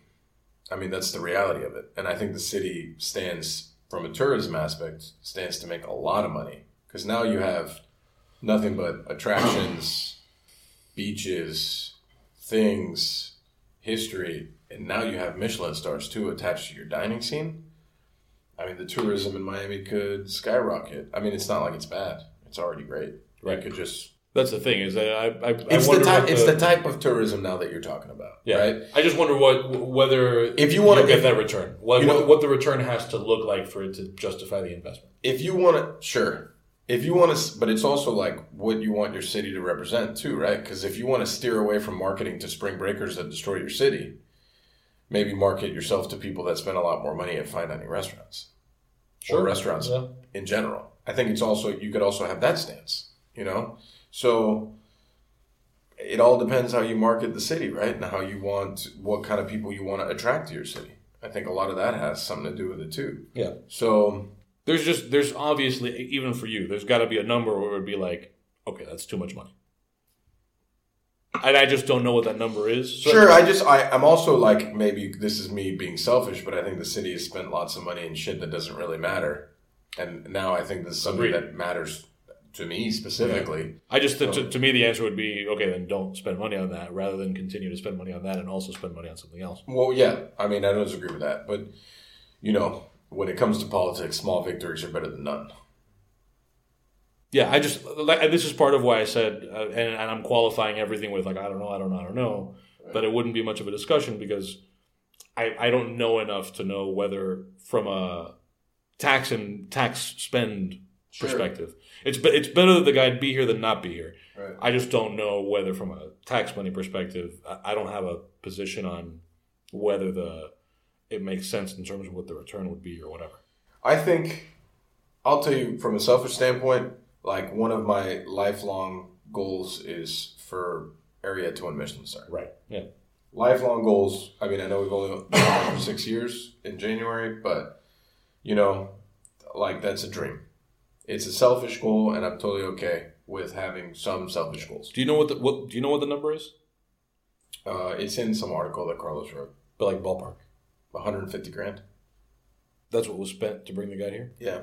So I'm of two minds here. If that's the number, right?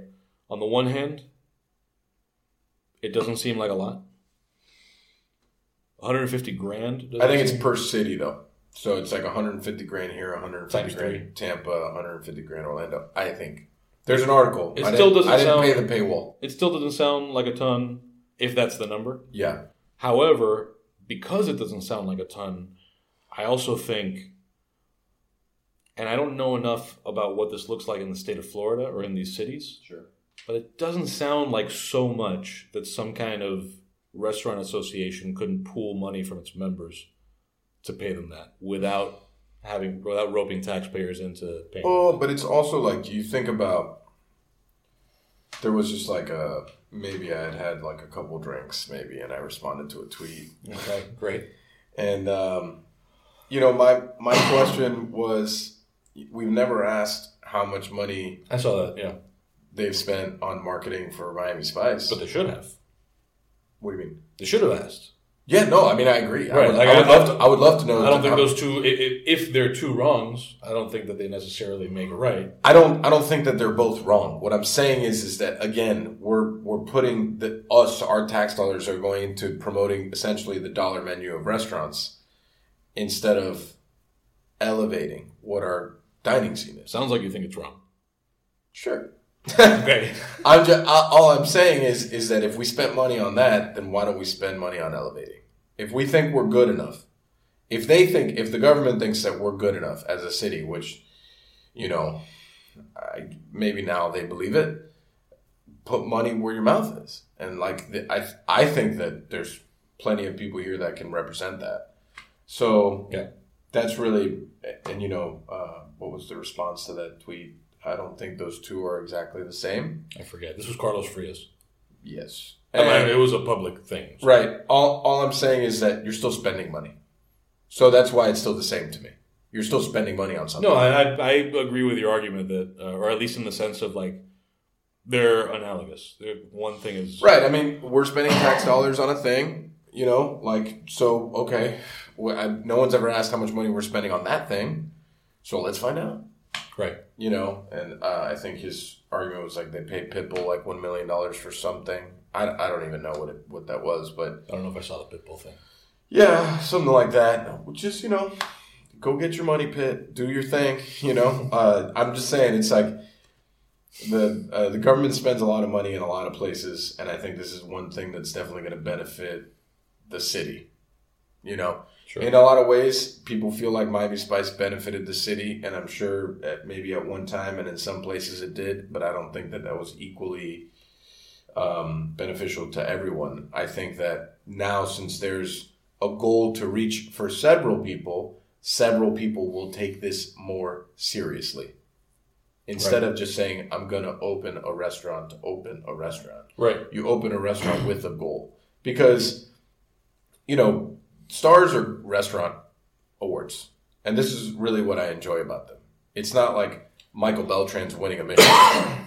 It's that Ariete is on a journey to fight for a Michelin star. Yeah, you could have multiple restaurants and have them get different numbers of stars. And I can open a restaurant. I can open up a restaurant somewhere else, and that star does not travel with me. Right. I would have to earn it elsewhere, just like you earn it anywhere else. If you win a James Beard Award, which is a great award, and that's super cool, that chef takes that James Beard Award wherever the fuck he goes. So it is a singular human being taking an award with him when it takes a team to win it. And I think that that's the reality. Yep. To me, that's why I enjoy this award, and I that's why that's our goal. Not only that, but I mean, and I think this is, more from the diner perspective, right?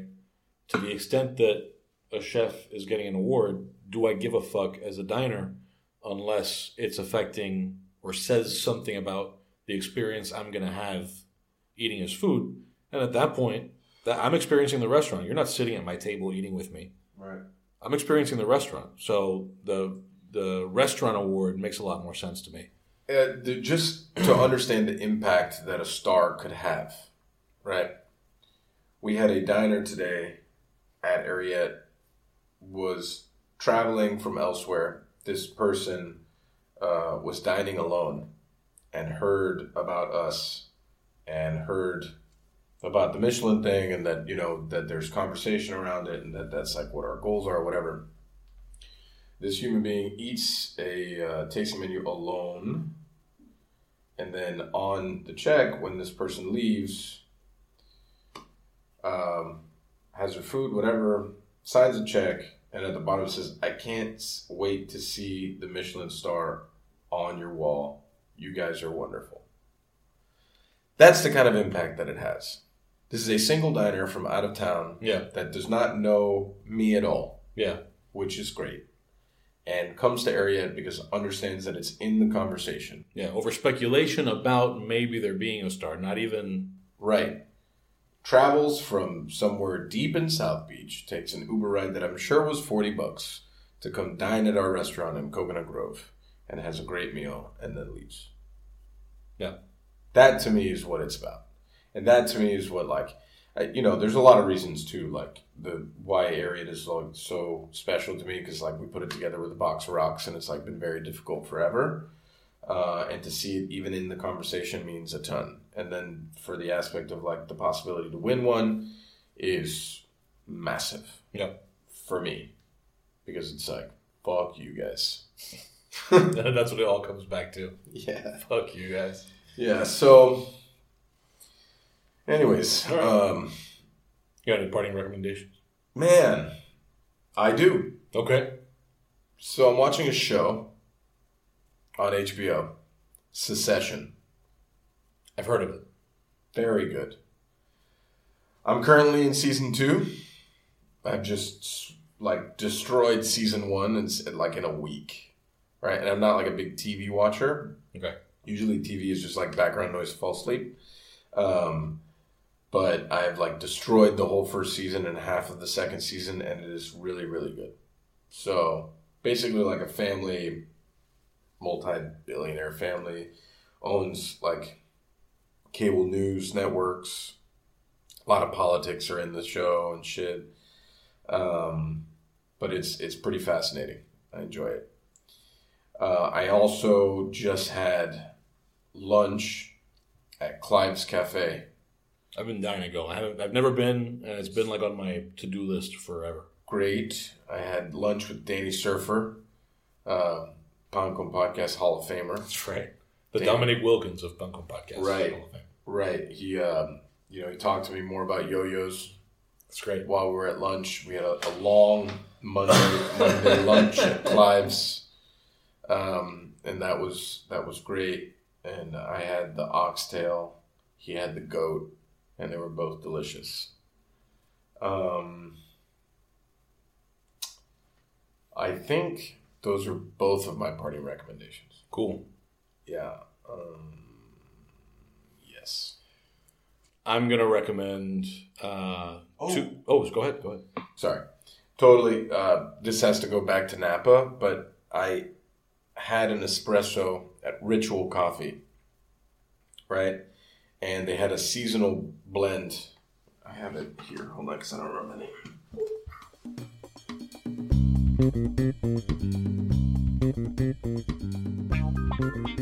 Cuba Decide is getting a little free ad space from us. This is us giving back to Cuba. They're getting all the love they deserve. That's right. So they gave us some talking points here. I'm going to read them, but we're going to do a little bit of riffing. All right, yeah, cool. You read them, though. Did you know, Michael, that the last free and fair elections in Cuba were held more than 70 years ago? That's one of the least shocking statements I've ever heard. Too many years. Yeah. Cuba wants to change. Cubans deserve to be free citizens with equal opportunities for all. Cuba Decide is a citizen initiative that is working toward a prosperous and happy Cuba, where all citizens are equal under the law and have equal access to opportunities for improvement, a democracy in which our right to choose and be chosen is respected. Mike, we had Rosa Maria Paya, founder of Cuba Decide, on the podcast. And it's a topic, obviously, that is important to the two of us, and you had a lot to say about how the being denied those rights all this time plays into your mission with Ariette and Chugs. Talk a little bit about that.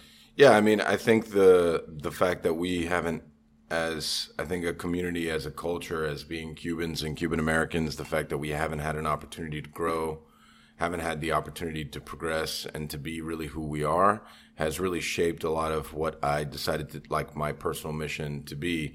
And meeting people like Rosa Maria and like several others like her in this process have nothing but solidified that goal for me. And to know that, I think one thing, I think it also happens a lot in our age group, feeling like you're alone in that process, feeling like that you're the only one that kind of feels, I guess, a sense of being lost, because you don't really know where you came from, why you're here, all those things. But in reality, there's other people living the same kind of life, and not only living that life, fighting to change what history has just kind of made it to be so, right? Because it's like 70 plus years without free election. After a while, people just forget that there was ever a free election and that things should be a certain way. And there's other people fighting that fight to make sure that this doesn't stay that way. Right. So like you said, there are people who are fighting to make sure that it doesn't stay that way. And that's one of the kind of, it's not a paradox, but one of the contradictions, right? That we've been shaped by this reality that none of us want to see continue. So Cuba Decide is a wide initiative that includes Cubans on the island and around the world, along with international friends who together work tirelessly to achieve a peaceful change. They fight for a democratic Cuba and are closer than ever to achieving that goal. So what's the strategy? It's the peaceful mobilization of Cubans and the international community, putting pressure, so that the people can live in a democratic system and be free. You can follow Cuba Decide. That's Cuba Decide. It means Cuba decides in Spanish. Cuba Decide in all social media platforms at Cuba Decide. It's Cuba, D-E-C-I-D-E, Cuba Decide, Cuba Decide.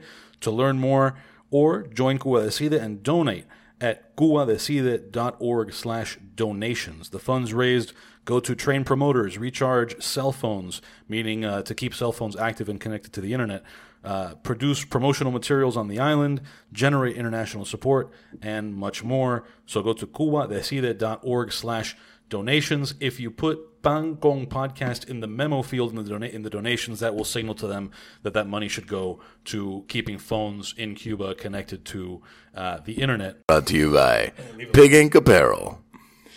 Pig Ink Apparel was started in 2012. 2012. Okay. That's an actual statement. It was started in 2012. I was sitting at a bar having a drink, and then I drew this like logo very poorly on a napkin, and I drew a name on a napkin.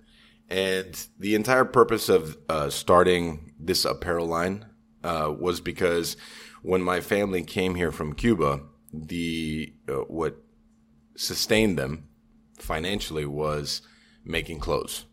Okay. So my grandmother, she's a G and like a super hustler, and she got on consignment like 1,000 yards of jean, and she made a deal with a friend. Her and my grandfather made a deal with a friend to like pay off the sewing machine, and then they put it in their house.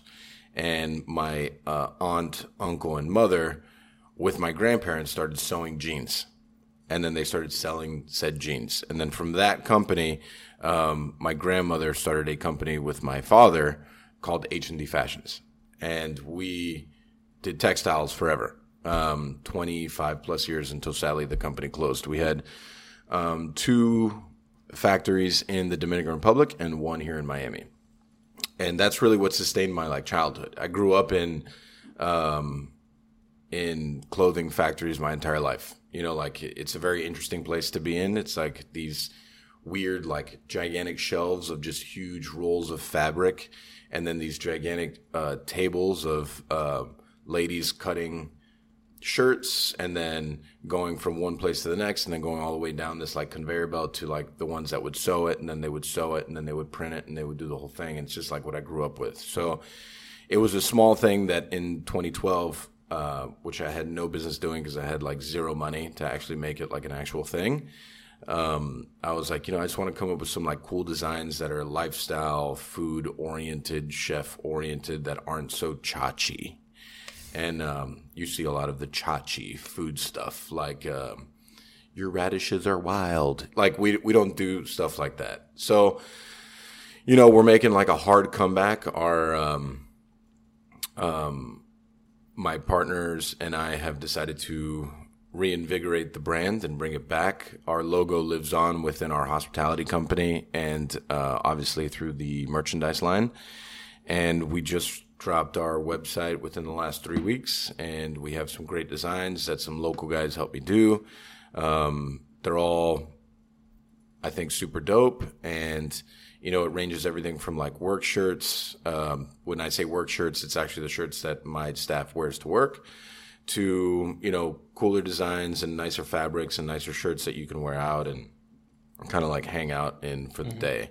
But, Pig Ink has always been like a passion project for me. It's always been something that's never been for money or whatever. It's more of just like the story, and I think it's cool, and I think it's fun.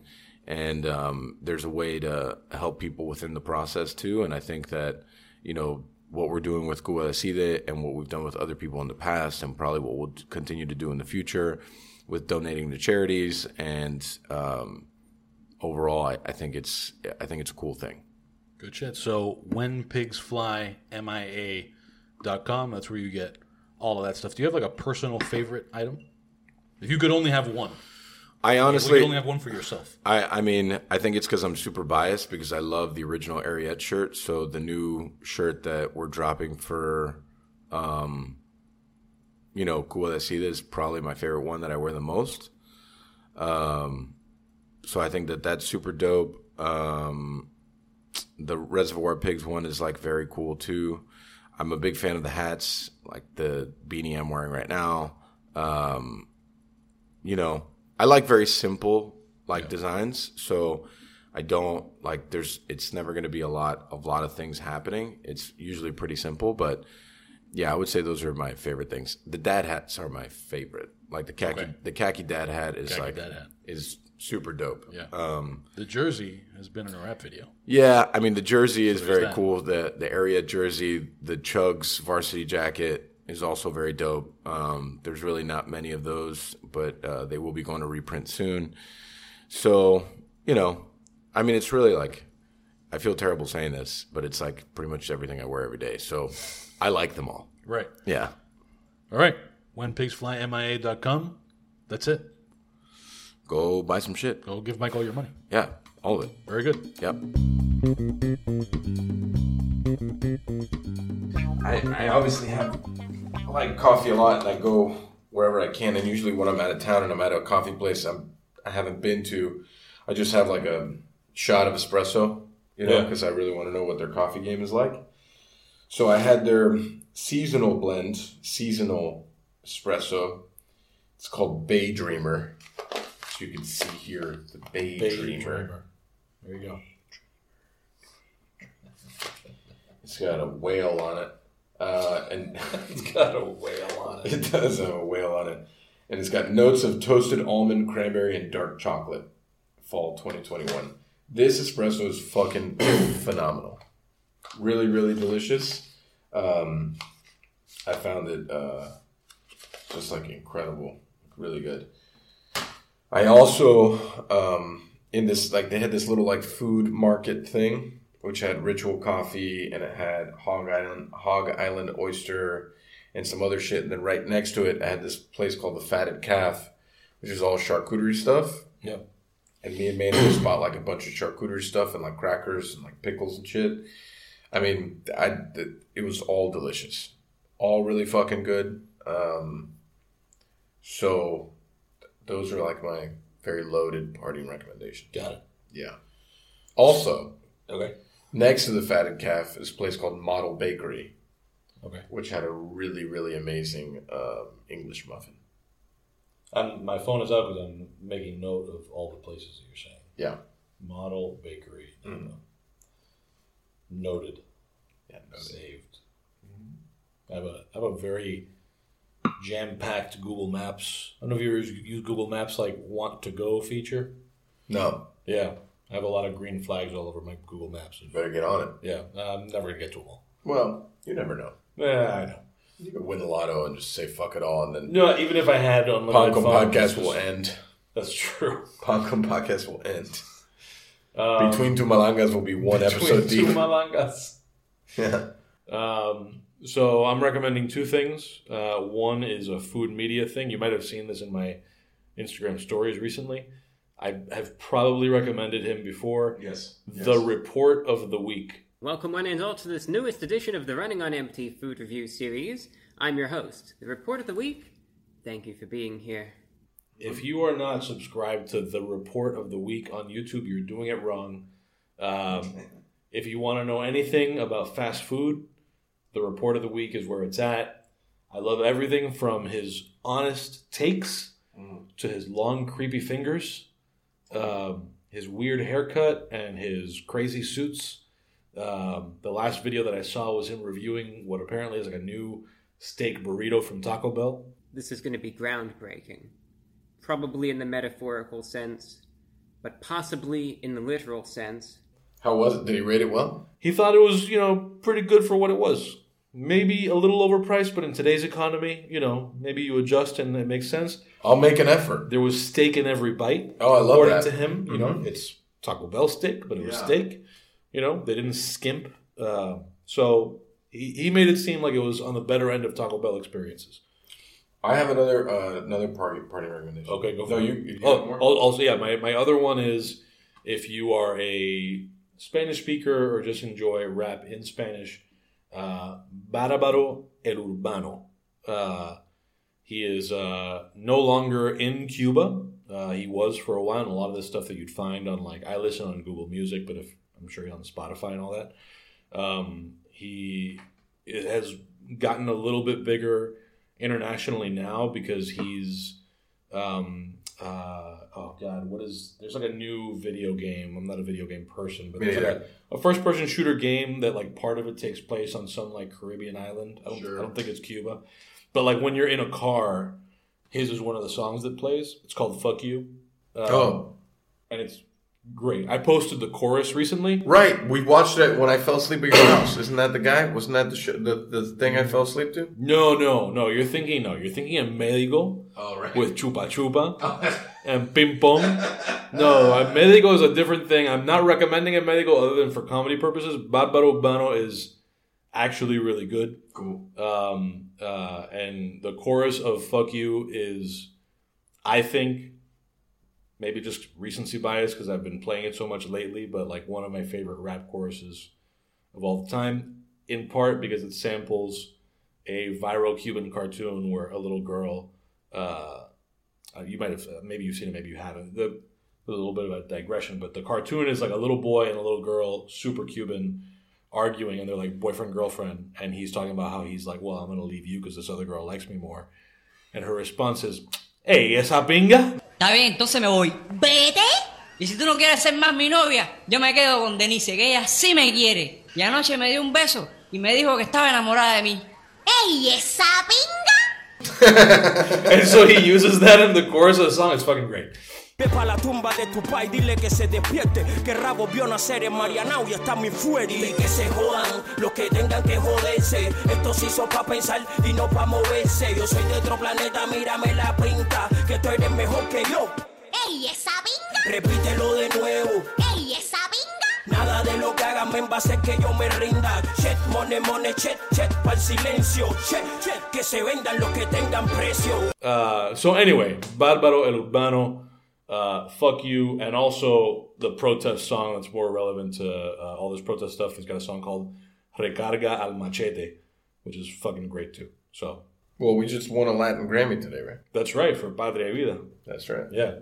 The song that, one of my prouder moments on the podcast at least, that it's on the record, that this podcast informed Lucy Lopez of the existence of the song that ended up winning Latin Grammy for... I know, and she's music royalty. I know, yeah. She knows everything. This is where people come to learn about this shit. I mean, a lot of people come to Banco Podcast to learn, to get woke. That's right. They get woke between two malangas. That could be the name of the show. Get woke. Yeah. Between two malangas. That's so good. Oh, this podcast name is presented by Banco Podcast. Presented by Banco Podcast. Yeah. Brought to you by Dane. Filmed at Pig Inc. headquarters. At Pig Inc.'s Monopoly Studios. Yeah, Monopoly Studios. Oh man, you had a recommendation. Yeah, when I came back from Napa, we had scheduled to go visit a new farm that we're using. Tiny farm. It is quite the tiny farm. It's very small. It's only 1.5 acres, but it's they have some really amazing stuff that they're doing at Homestead. And Manny, my chef de cuisine, lives down the street from there. So after I took everyone to lunch, and it was called Taqueria Morelia. Okay, I know of it. I haven't been. Delicious. The tripe tacos, so good. Yeah. I got lengua and tripe, and I enjoyed the tripe more. It's crispy, creamy tripe, really, really delicious. And everyone had a good time. I think that was a good, if you're ever in Homestead, Taqueria Morelia. And they just, one of the things I love the most is that they had this in the middle of the dining room, this low boy. Low boy is what we cook out of, with all the condiments. I love that. Cool. Just pick your own condiments, ramekin them up, take them to your table. Because they just give you the taco with stuff in it. Yeah. You build it, however you want to build that thing is up to you. But that, the condiment, low boy was my favorite part. Nice. Yeah, it was good. Shameless plugs. All the things. All the things. Finally, dademag.com/pancompodcast. You can find us on Patreon, patreon.com/dademag, DADEMAG. Social media, Pancom Podcast on all the things. That's PANCON Podcast. And if you want to advertise with us, ads at dademag.com. Slots, shockingly, are starting to fill up for 2022. Fuck. It only took 2 years. It only took 2 years and a global pandemic to get to this point. But, but our coffers are going to be full now. Oh, man. We're going to have a lot of Morelia field trips. Yeah, it's going to be future. like DuckTales. You know, the part when they're like sliding through all the coins. That's the right. Pancom Podcast coffers of gold coins. Did you ever see the clip from Family Guy where he dives into a pool of coins? No. He like goes off a diving board and dives into the pool of coins, and then he falls and he breaks like 5 bones and he's bleeding all over the place. It's not like water at all. Yeah, it sounds kind of rough, but still, it's a good. It's a good visual. Yeah, it's a good visual. Yeah, you want to do more like Cash Angels. Like Cash Angels are good. Something else, another, just because it's been a while since we recorded. I also watched the new Dune. I've heard good things. Very good. I never read the book or anything though. So. Yeah, I mean, but I watched the original. I didn't read the book either, but it was very good. Better than the original movie. Yeah, I mean, obviously technology has put them in a place that they can make it so much more like grand. Yeah, and like impressive. But that's what I heard that was good about it. Especially the movie is great. Like, well, that's what I've heard commented on the most is just that it's visually impressive and that they do a good job of conveying the bigness of it. It's bigly? Bigly. Yeah. Huge. Dune was huge. Well, and I heard it contrasted, for example, with the Marvel movie, The Eternals. I haven't seen that yet. So supposedly... But that's not on HBO Max. That's why I have not seen it. So supposedly, like... Based on what the comics are like, the Eternals should also be something that feels big, right? Bigly. That feels bigly. Sure. But that doesn't pull it off the way Dune does. So for whatever that's worth, I don't know. I haven't seen it. I enjoyed it. I watched it, twice pretty much. It was really good. Cool. I mean, it's, as a sci-fi guy, it's like, and obviously there's a part 2, because of course there needs to be a fucking part 2. Goes without saying. Yeah. So I'm jacked up for part 2. I'm ready to go. There was another show they just said that they were going to have a second season of that I forgot that was really good. Well, this is probably not what you're thinking of, but Heels. Oh, that's it. Actually. Oh, okay, there you go. Yeah. I actually haven't dove in completely to Heels yet. I saw the first 3 episodes. How was it? It was... We've already had Robbie on, so you could be negative if you want. Yeah, no, it was... I'm not going to say it was better than I thought it would be. It was more interesting to me than I thought it would. I didn't have reason to think it was going to be bad. Right. But because I'm not a pro wrestling person... Oh, yeah. But I will say... You didn't watch wrestling when you were a kid? No, I didn't have cable when I was a kid, for one thing. Oh, yeah? And there was some pro wrestling... It was like TNT. Is that considered like cable? Yeah. Until I was like... I always thought cable meant that you got like the big channels, like HBO, Skinamax. Until I was like well into high school, I just had like CBS, NBC, ABC, UPN, the WB, and the Spanish stuff. Bob Ross. That's what I had. So I didn't have ESPN, I didn't have TNT, I didn't have any of that. Oh yeah, no. My dad watched a lot of TV, so we had all that shit. I watched a lot of TV too, but I was watching all like the primetime sitcoms. I watched. I remember watching Sunday Morning every Sunday.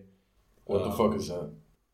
It's CBS's like Sunday morning news magazine thing. It's good. So anyway, but no, I didn't watch any cable news, whatever. So.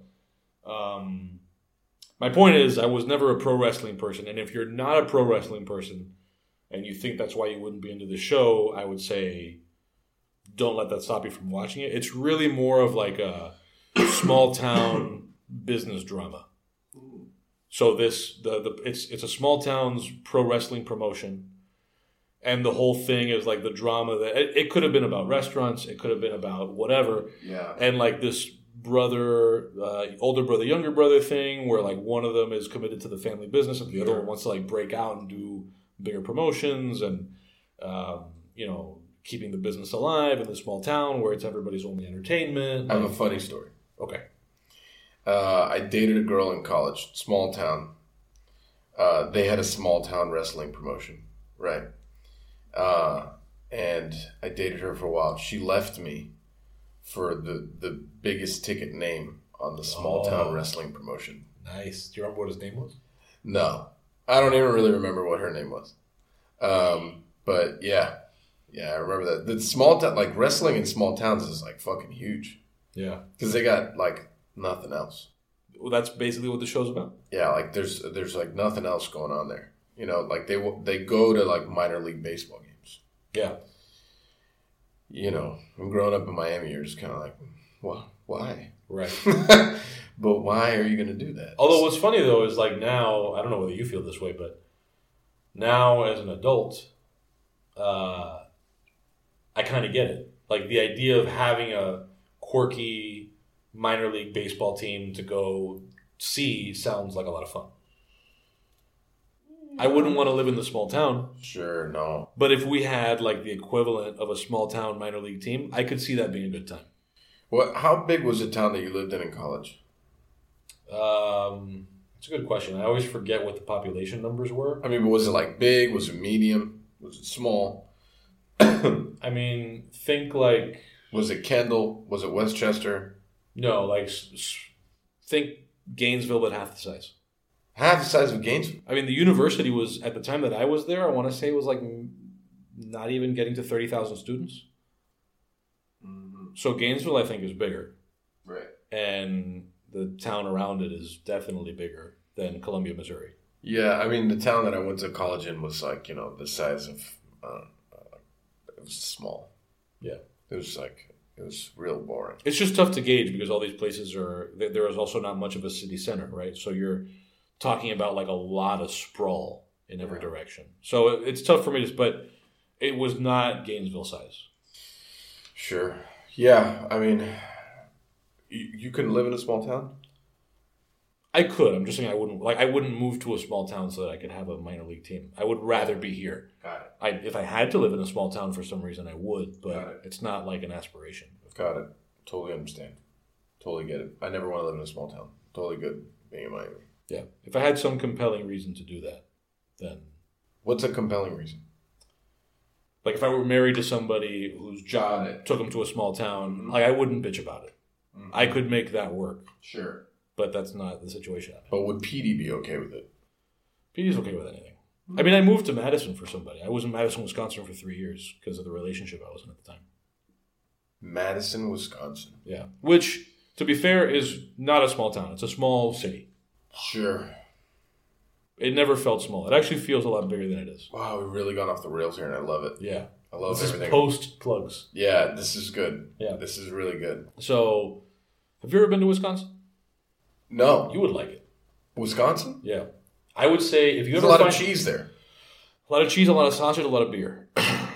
Well, that sounds good. That sounds nice. If you ever sounds like really cholesterol heavy. I'm going to say if you ever find yourself with a long weekend or like an opportunity to get away for a little bit. To go to Wisconsin, huh? And you find a long cheap weekend. If you find a cheap ticket sure. for a couple days in Madison, Wisconsin, take it. And just go and eat and drink. Right now, my goal, long weekend trip, I'm trying to... I want to put a pork dish back on the area menu, but I really want to source like some of the best pork in the country. So through some friends, I've located this one farm in the middle of Shenandoah Valley, which funny enough is where I used to live.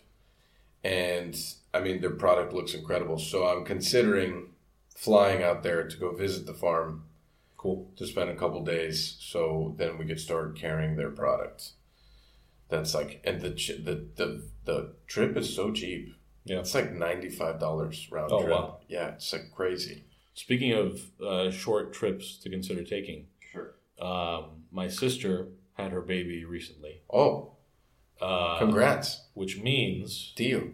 That at some point... That means uncle. Right. At some point in the not-too-distant future, I will be making my way to Salina. What? So I think I might drive just as an excuse to make it a road trip. feel like you're going to get, when you get off the plane, it's going to be very much like the Beatles.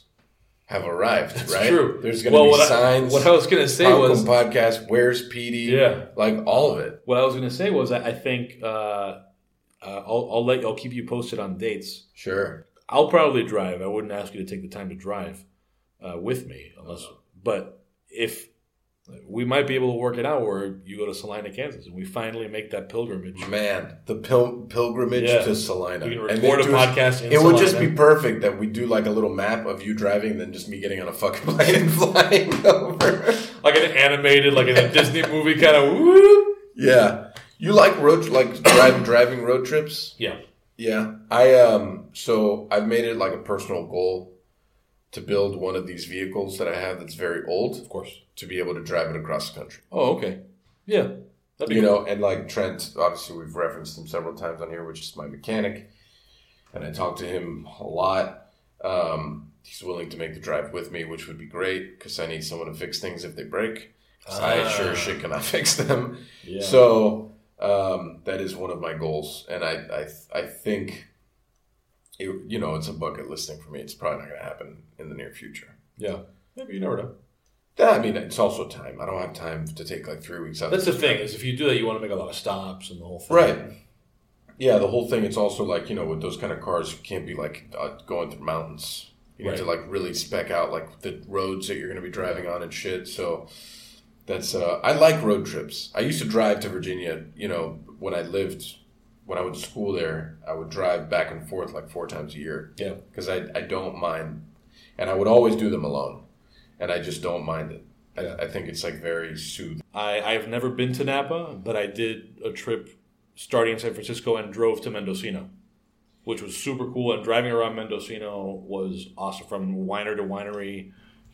So I did this trip, and this was 6, 9, 10 years ago now, with my ex, and then her sister, and then her cousin. So a lot of people. Right. From San Diego to Napa. Okay. It's quite the trip. Beautiful trip. I really enjoy driving. Yeah. So I think that was, I just like, the whole idea of a road trip and shit, I really do like. It's just like, road trips take time. Yeah. You have to have the time to do the road trip, because if not, you're just trying to get somewhere and you like never really feel like you're enjoying it or whatever.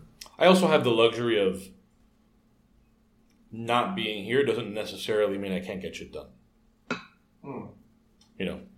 Right. So I could do a whole road trip of half-day work. Yeah, I mean, if I'm going to do this trip, like going cross country or whatever, it's going to, like, I'm going to take a month. Yeah. And I'm just going to go to all these spots and, especially when you're in like a 50-year-old car, like you're not going super fast. Yeah. So, it's not a rally. Right. It's not a rally. It's definitely not. So, all right. Yeah. That's all we got. Is it? Yeah, we did the plugs, we did the recommendations, we kind of bounced around a little bit there at the end, but that's it. That's the podcast. Cool. Great. Thanks. That's it. We're done. Goodbye. Between Two Malangas, brought to you by Pancom Podcast.